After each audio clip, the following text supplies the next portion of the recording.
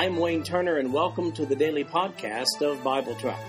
I've developed Bible Track to be both a commentary and a daily Bible reading schedule. These podcasts cover the text and commentary, which may be found at www.bibletrack.org. So, for those who have a busy schedule but do have time to listen to the Bible being read, this podcast is for you. At the end of 1 year, you will have gone completely through the Bible. Today we're reading 2 Samuel chapter 24 and 1 Chronicles chapters 21 and 22, along with Psalm 30. This is the New King James Version of the podcast. The King James Version is also available. In 2 Samuel chapter 24, verses 1 through 17, and 1 Chronicles chapter 21, verses 1 through 17, we get the real story about the evil of the census. 2 Samuel 24, verse 1. Again the anger of the Lord was aroused against Israel, and he moved David against them to say, Go number Israel and Judah. So the king said to Joab, the commander of the army, who was with him, Now go throughout all the tribes of Israel, from Dan to Beersheba, and count the people, that I may know the number of the people. And Joab said to the king, Now may the Lord your God add to the people 100 times more than there are, and may the eyes of my lord the king see it. But why does my lord the king desire this thing? Nevertheless the king's word prevailed against Joab and against the captains of the army. Therefore Joab and the captains of the army went out from the presence of the king to count the people of Israel. And they crossed over the Jordan and camped in Aroer on the right side of the town, which is in the midst of the ravine of Gad, and toward Jazer. Then they came to Gilead, into the land of Tatim Hadshai. They came to Dan Jaan, and around to Sidon. And they came to the stronghold of Tyre, and to all the cities of the Hivites and the Canaanites. Then they went out to South Judah as far as Beersheba. So when they had gone through all the land, they came to Jerusalem at the end of 9 months and 20 days. Then Joab gave the sum of the number of the people to the king. And there were in Israel 800,000 valiant men who drew the sword, and the men of Judah were 500,000 men. And David's heart condemned him after he had numbered the people. So David said to the Lord, I have sinned greatly in what I have done, but now I pray, O Lord, take away the iniquity of your servant, for I have done very foolishly. Now when David arose in the morning, the word of the Lord came to the prophet Gad, David's seer, saying, Go and tell David, Thus says the Lord, I offer you 3 things. Choose one of them for yourself, that I may do it to you. So Gad came to David and told him, and he said to him, Shall 7 years of famine come to you in your land, or shall you flee 3 months before your enemies while they pursue you, or shall there be 3 days' plague in your land? Now consider and see what answer I should take back to him who sent me.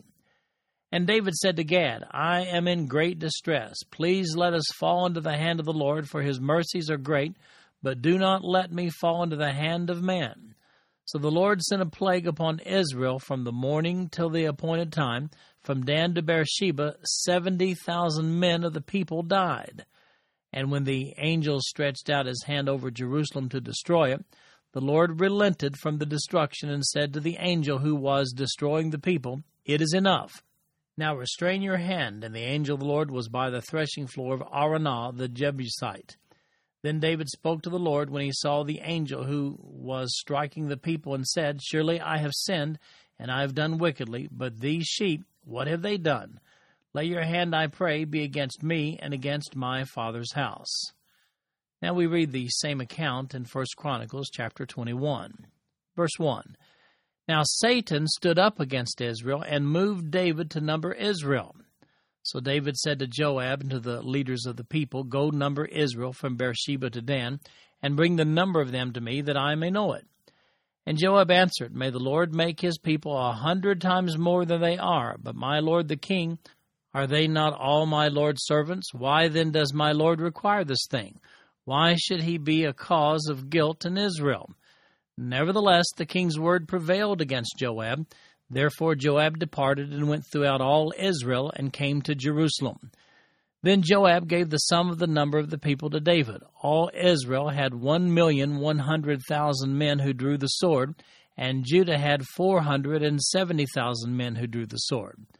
But he did not count Levi and Benjamin among them, for the king's word was abominable to Joab.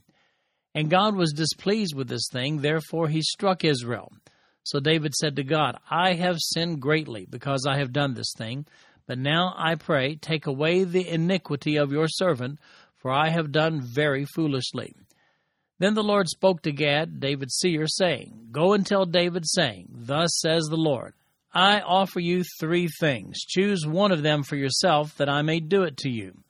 So Gad came to David and said to him, Thus says the Lord, choose for yourself, either 3 years of famine, or 3 months to be defeated by your foes with the sword of your enemies overtaking you, or else for 3 days the sword of the Lord, the plague in the land, with the angel of the Lord destroying throughout all the territory of Israel.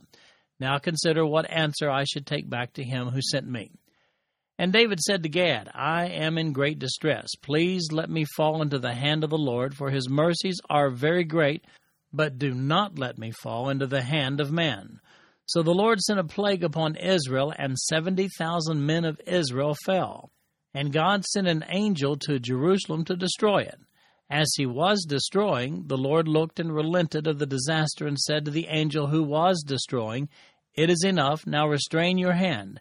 And the angel of the Lord stood by the threshing floor of Ornan the Jebusite.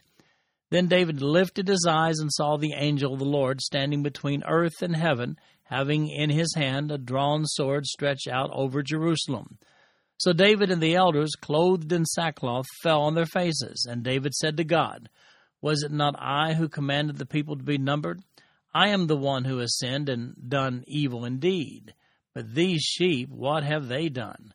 Lay your hand, I pray, O Lord my God, be against me and my father's house, but not against your people, that they should be plagued. So we see here that David, he's experiencing success as king of Israel, and he decides that he'd like to have an accurate census of Israel proper, from Dan, which is northern border of Israel, to Beersheba, which is the southern border. That did not include those non-Jews in occupied territories, just those Jewish men who were qualified to serve in David's army. So what's the problem? What can possibly be the harm in getting a count? Well, let's compare verse 1 from both passages. 2 Samuel chapter 24, verse 1 says, Again the anger of the Lord was aroused against Israel, and he moved David against them to say, Go number Israel and Judah. Now, 1 Chronicles 21:1 says, Now Satan stood up against Israel and moved David to number Israel. Notice in 2 Samuel that the Lord was angry with Israel already for some reason. It's easy to extrapolate from this passage that perhaps David and his people had become less dependent on God because of their prosperity. The prosperity documented in 1 Chronicles chapter 22, verse 18, which we'll look at in just a few moments. Now, there's a bit more insight into this issue of the numbering of Israel that's found in 1 Chronicles chapter 27, verses 23 and 24. Here's what those verses say. But David did not take the number of those 20 years old and under, because the Lord had said he would multiply Israel like the stars of the heavens. Joab the son of Zeruiah began a census, but he did not finish, for wrath came upon Israel because of this census, nor was the number recorded in the account of the Chronicles of King David.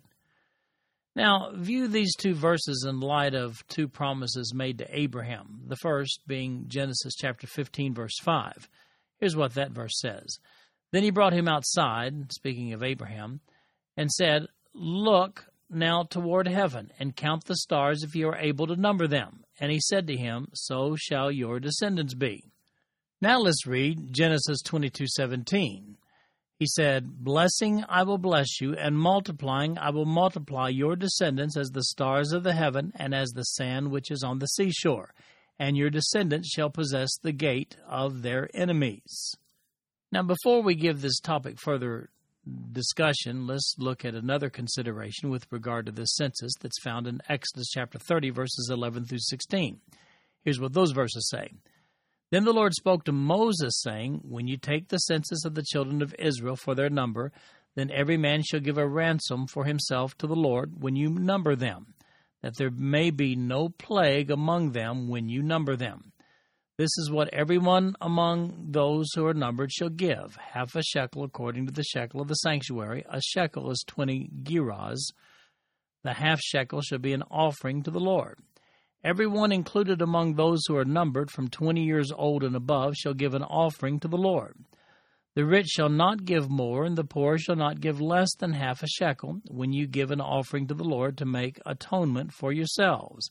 And you shall take the atonement money of the children of Israel, and shall appoint it for the service of the tabernacle of meeting, that it may be a memorial for the children of Israel before the Lord, to make atonement for yourselves. Now, we aren't told why, but taking account of the tribes of Israel was something not to be taken lightly, so much so that an offering was to be required from each person who would be counted. This offering, accompanying the census, was to prevent a plague among them, it says. There's no reference to such an offering accompanying David's census here, and the result was indeed a plague among them. Further evidence of the gravity of the situation with regard to the counting of the people is seen in Numbers chapter 31, verses 48 through 50. Here's what those verses say. Then the officers who were over thousands of the army, the captains of thousands and captains of hundreds, came near to Moses. And they said to Moses, Your servants have taken account of the men of war who are under our command, and not a man of us is missing. Therefore we have brought an offering for the Lord, what every man found of ornaments of gold, armlets and bracelets and signet rings and earrings and necklaces, to make atonement for yourselves before the Lord. Now here again an offering was required of each man of war. While that may not give us an answer sufficient to our level of curiosity on this matter, it does give us some insight into the issue. Apparently David's motivation and procedure here was unacceptable before God. Furthermore, after the plague is stopped at the threshing floor of Aronah, also known as Ornan, David insists on paying the complete price for this future site of the temple. He sees it as a sacrifice, which we'll discuss further in just a few moments. That would indicate that perhaps David finally understood a linkage between the counting of the people without an offering, that brings plague. Also for our consideration, based upon 1 Chronicles chapter 27, verses 23 and 24, in the light of God's promises to Abraham, it would appear to be possible that numbering Israel flew in the face of the Abrahamic covenant of a seed so plentiful that it couldn't be numbered. The census does yield some really huge numbers for an Israeli fighting force, over 1.5 million soldiers. That's regular army soldiers plus National Guard. To support this notion, we see the following statement by Solomon in 1 Kings chapter 3, verse 8, during his conversation with God after taking over the throne. Here's what he said. And your servant is in the midst of your people whom you have chosen, a great people, too numerous to be numbered or counted. It's also expressed similarly in the same account by Ezra in 2 Chronicles chapter 1, verse 9, when he says, Now, O Lord God, let your promise to David my father be established, for you have made me king over a people like the dust of the earth in multitude. It would appear from Solomon's prayer to God there that he knew the people were not to be numbered, perhaps a lesson he learned from David's census experience here. Incidentally, the Chronicles of King David, that term found in 1 Chronicles chapter 27, verse 24, that's a reference to the log made as a record of the notable events and transactions in a king's reign. It's not a reference to the book of Chronicles. Now, here's a principle that existed from the Garden of Eden and still is God's mode of operation with his people. As in the book of Job, God allows Satan to try his people. Incidentally, this is the first occasion in the Old Testament where the Hebrew word Satan, our English word, is transliterated exactly from that Hebrew word. The Hebrew word Satan is used as a proper name without the definite article. Previously, the word was used to describe an adversary. So here's the deal. God's angry with his people, so he allows Satan to tempt David into numbering his big old fighting force. One more verse perhaps needs conjecture here. 1 Chronicles 21:6 says, But he did not count Levi and Benjamin among them, for the king's word was abominable to Joab. You will recall that previously, whenever the people were numbered, it was always for the purpose of determining the size of the fighting force. The Levites were never counted in that number. They didn't fight, according to Numbers chapter 1, verses 49 and 50. However, Levites are listed in the composition of David's army in 1 Chronicles chapter 12. Now, the tabernacle itself was located in Jerusalem at this point in time, so there would have been a bigger concentration of Levites there in and around Jerusalem than elsewhere. And by the way, Jerusalem was located in Benjamin's territory. Joab reluctantly took David's census in the first place. This must be where Joab drew the line on the effort. So, though living in peace and prosperity, David's tempted by Satan to embark upon a 9-month task of assessing the strength of his fighting force. Perhaps this particular temptation was placed before the people of Israel because they were starting to feel self-sufficient and proud of their personal accomplishments. So, David, let me ask you a question. What's the secret of your military expertise? God on your side leading the way? Well, and David might have replied, nah, I think it's because I have a really big army. As a matter of fact, I wonder how big my National Guard really is. David must have wondered. Even though Joab warns David that it's a really bad idea, what the king wants, the king gets. Just as we thought, David has a really big National Guard. But God isn't pleased, though, that David succumbed to the temptation of Satan in numbering his people, his fighting force. Now, God, through the prophet Gad, gives David a choice of 3 punishments for this transgression, none of them pleasant. Either, behind door number 1, 7 years of famine for Israel. Door number 2, 3 months flight from David's enemies. Door number 3, 3 days of an angel-induced pestilence. Well, behind door number 3, a plague. But it's only for 3 days, and it's from God rather than from David's enemies, but that was door number 2. The pestilence cost David 70,000 men, but it falls short of the destruction of Jerusalem. As a matter of fact, the angel in charge of pestilence stops at the threshing floor of Ornan the Jebusite, also known as Araunah in 2 Samuel. And that's just as David pleads for mercy. This threshing floor becomes very important in Jewish history as it becomes the site of the future temple. Now, to put this incident into perspective, I'm reminded of James chapter 1, verses 14 and 15. Those 2 verses say, "But each one is tempted when he is drawn away by his own desires and enticed. Then when desire has conceived, it gives birth to sin, and sin, when it is full grown, brings forth death."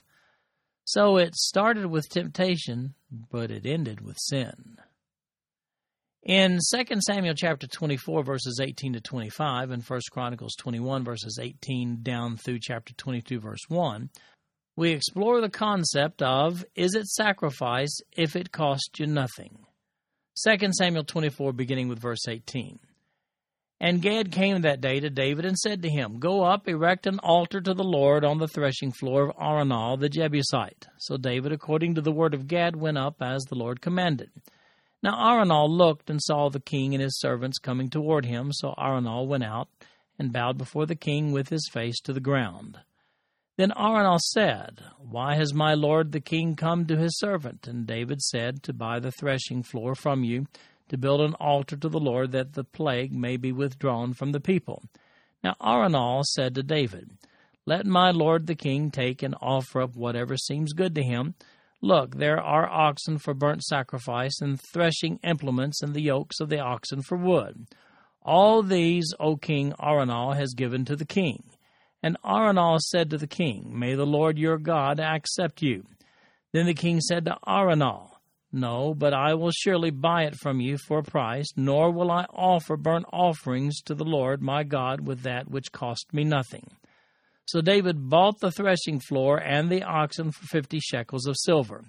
And David built there an altar to the Lord and offered burnt offerings and peace offerings. So the Lord heeded the prayers for the land, and the plague was withdrawn from Israel. Now the account over in 1 Chronicles chapter 21, beginning with verse 18. Therefore the angel of the Lord commanded Gad to say to David that David should go and erect an altar to the Lord on the threshing floor of Ornan the Jebusite. So David went up at the word of Gad, which he had spoken in the name of the Lord. Now Ornan turned and saw the angel, and his 4 sons who were with him hid themselves, but Ornan continued threshing wheat. So David came to Ornan, and Ornan looked and saw David. And he went out from the threshing floor and bowed before David with his face to the ground. Then David said to Ornan, Grant me the place of this threshing floor, that I may build an altar on it to the Lord. You shall grant it to me at the full price, that the plague may be withdrawn from the people. But Ornan said to David, Take it to yourself, and let my lord the king do what is good in his eyes. Look, I also give you the oxen for burnt offerings, the threshing implements for wood, and the wheat for the grain offering. I give it all. Then King David said to Ornan, No, but I will surely buy it for the full price, for I will not take what is yours for the Lord, nor offer burnt offerings with that which cost me nothing. So David gave Ornan 600 shekels of gold by weight for the place. And David built there an altar to the Lord, and offered burnt offerings and peace offerings, and called on the Lord, and he answered him from heaven by fire on the altar of burnt offering. So the Lord commanded the angel, and he returned his sword to its sheath. At that time, when David saw that the Lord had answered him on the threshing floor of Ornan the Jebusite, he sacrificed there. For the tabernacle of the Lord and the altar of the burnt offering which Moses had made in the wilderness were at that time at the high place in Gibeon. But David could not go before it to inquire of God, for he was afraid of the sword of the angel of the Lord. Then David said, This is the house of the Lord God, and this is the altar of burnt offering for Israel. In this passage, the prophet Gad told David that he should go erect an altar to God there where the pestilence ceased, there on the threshing floor. That's a big outdoor open spot that belonged to Ornan, also known as Araunah the Jebusite. You may recall that the Jebusites were the previous owners of Jerusalem before David came to town. Understand, David was not opposed to taking property, but this is different. It's the future site of God's temple. If there's no price to pay, there's no sacrifice. That's David's thinking. Even though Araunah the Jebusite offers to donate the property, David insists that he pay for the site of this altar, and that, after all, the welfare of all of Israel is at stake here. No mistakes or shortcomings can be allowed. So how much did David pay for this piece of property? We see 50 shekels of silver in 2 Samuel, or 600 shekels of gold in 1 Chronicles. The 1 Chronicles text explicitly says that David bought the site, which included the whole area of Mount Moriah. Samuel's account includes only the price for the oxen and the threshing floor, so both accounts are accurate. A word of explanation is in order regarding the tabernacle located at Gibeon.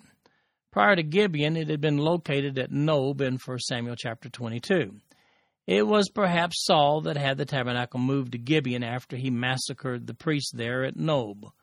While we see in 1 Chronicles chapter 21, verse 29, that sacrifices were still being made at the tabernacle located in Gibeon, David had moved the Ark of the Covenant to Jerusalem to another tabernacle. He did so back in 2 Samuel 6, also recorded in 1 Chronicles chapter 13.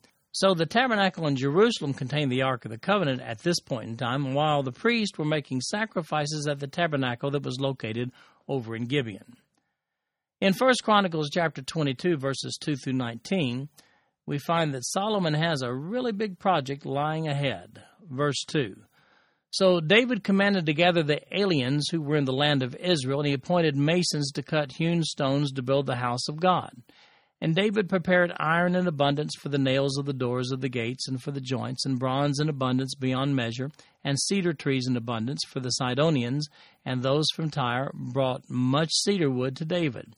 Now David said, Solomon my son is young and inexperienced, and the house to be built for the Lord must be exceedingly magnificent, famous and glorious throughout all countries. I will now make preparation for it. So David made abundant preparations before his death. Then he called for his son Solomon and charged him to build a house for the Lord God of Israel. And David said to Solomon, My son, as for me, it was in my mind to build a house to the name of the Lord my God. But the word of the Lord came to me, saying, You have shed much blood and have made great wars. You shall not build a house for my name, because you have shed much blood on the earth in my sight. Behold, a son shall be born to you, who shall be a man of rest, and I will give him rest from all his enemies all around. His name shall be Solomon, for I will give peace and quietness to Israel in his days. He shall build a house for my name, and he shall be my son, and I will be his father, and I will establish the throne of his kingdom over Israel forever. Now, my son, may the Lord be with you, and may you prosper, and build the house of the Lord your God, as he has said to you. Only may the Lord give you wisdom and understanding, and give you charge concerning Israel, that you may keep the law of the Lord your God. Then you will prosper, if you take care to fulfill the statutes and judgments with which the Lord charged Moses concerning Israel. Be strong and of good courage, do not fear nor be dismayed. Indeed, I have taken much trouble to prepare for the house of the Lord 100,000 talents of gold, and 1,000,000 talents of silver and bronze and iron beyond measure. For it is so abundant, I have prepared timber and stone also, and you may add to them. Moreover, there are workmen with you in abundance, woodsmen and stonecutters, and all types of skillful men for every kind of work. Of gold and silver and bronze and iron there is no limit. Arise and begin working, and the Lord be with you. David also commanded all the leaders of Israel to help Solomon his son, saying, Is not the Lord your God with you, and has he not given you rest on every side? For he has given the inhabitants of the land into my hand, and the land is subdued before the Lord and before his people. Now set your heart and your soul to seek the Lord your God. Therefore arise and build the sanctuary of the Lord God, to bring the ark of the covenant of the Lord and the holy articles of God into the house that is to be built for the name of the Lord. So David explains to Solomon here that he'll have to build the temple because God told David that he couldn't do it. Too much blood on his hands. One such occasion of excessive blood on David's hands could be 2 Samuel chapter 8, verses 1 through 18. That's when he executed some Moabite prisoners of war after their defeat. However, that doesn't prevent Dad from setting Solomon up for success in the project, though. He gets all the people behind his boy and donates a massive amount of resources to the building of the temple. Now, last time I calculated this was back in 2006 on gold exchange rates and precious metal exchange rates. It appears that David, by those standards, allocated $36 billion, yes, I said billion, in gold and another $4.2 billion in silver, along with lots of other building materials. Even with the typical cost overruns, you can build a really nice temple for that amount of money. By the way, as David recounts his word of the Lord in verses 8 through 10, he includes the provisions of the covenant known as the Davidic covenant, when he says in verse 10, I will establish the throne of his kingdom over Israel forever. If you'd like to know more about the Davidic covenant, then look at the article that I've written in the topic section of BibleTrack.org, or there's a link on this page that you can just click on, and it will take you there. It's important to note in this passage that David calls the leadership of Israel together to formally announce Solomon as his successor in verse 17, and also to charge them to assist Solomon in the temple building project. However, later on, Adonijah, Solomon's half-brother, unsuccessfully attempts to hijack the throne before David even gasped for his last breath. That's recorded in 1 Kings chapter 1, verses 5 through 10. Now, there's an interesting aspect here that's not evident, except in the Hebrew language. David had been denied the opportunity to build the temple because of blood on his hands. So he turns the project over to his son, Solomon. Now, it just so happens that Solomon's name is based on the familiar Hebrew word for peace, which is shalom. As a matter of fact, Solomon's name begins with the exact same 3 Hebrew letters that spell shalom, with the additional Hebrew letter He added to the ending to turn the word into a name. It appears that David named his boy with the intention that he would fulfill the role of being the peaceful agent to whom would be given the privilege by God to build his temple. And that brings us to Psalm 30, God is my strength. The subtitle to this one says, A Psalm, a song of the dedication of the house of David. Verse 1, I will extol you, O Lord, for you have lifted me up and have not let my foes rejoice over me. O Lord my God, I cried out to you, and you healed me. O Lord, you brought my soul up from the grave. You have kept me alive, that I should not go down to the pit. Sing praise to the Lord, you saints of his, and give thanks at the remembrance of his holy name. For his anger is but for a moment, his favor is for life. Weeping may endure for a night, but joy comes in the morning. Now in my prosperity I said, I shall never be moved. Lord, by your favor you have made my mountain stand strong. You hid your face, and I was troubled. I cried out to you, O Lord, and to the Lord I made supplication. What profit is there in my blood when I go down to the pit? Will the dust praise you? Will it declare your truth? Hear, O Lord, and have mercy on me, Lord. Be my helper. You have turned for me my mourning into dancing. You have put off my sackcloth and clothed me with gladness, to the end that my glory may sing praise to you and not be silent. O Lord my God, I will give thanks to you forever. Now the title to this psalm says a psalm, a song at the dedication of the house of David. Israel certainly has a lot to be thankful for. This psalm summarizes it very nicely. While not specifically stated, the personal nature of the comments in this psalm strongly suggests that David wrote this psalm. Now, this psalm may be summarized like this. David acknowledges God's deliverance and calls upon the congregation to join in praise in verses 1 through 5. And then David recalls his past sin in verses 6 through 10. And finally, David renews his praise to God in verses 11 and 12. This concludes our podcast for today. I'm Wayne Turner, and if you'd like to read along with our commentary online, go to www.bibletrack.org. Thank you for listening in today. The background music for these podcasts is an original composition written by the music director of Fayette Bible Church, Paul Walker.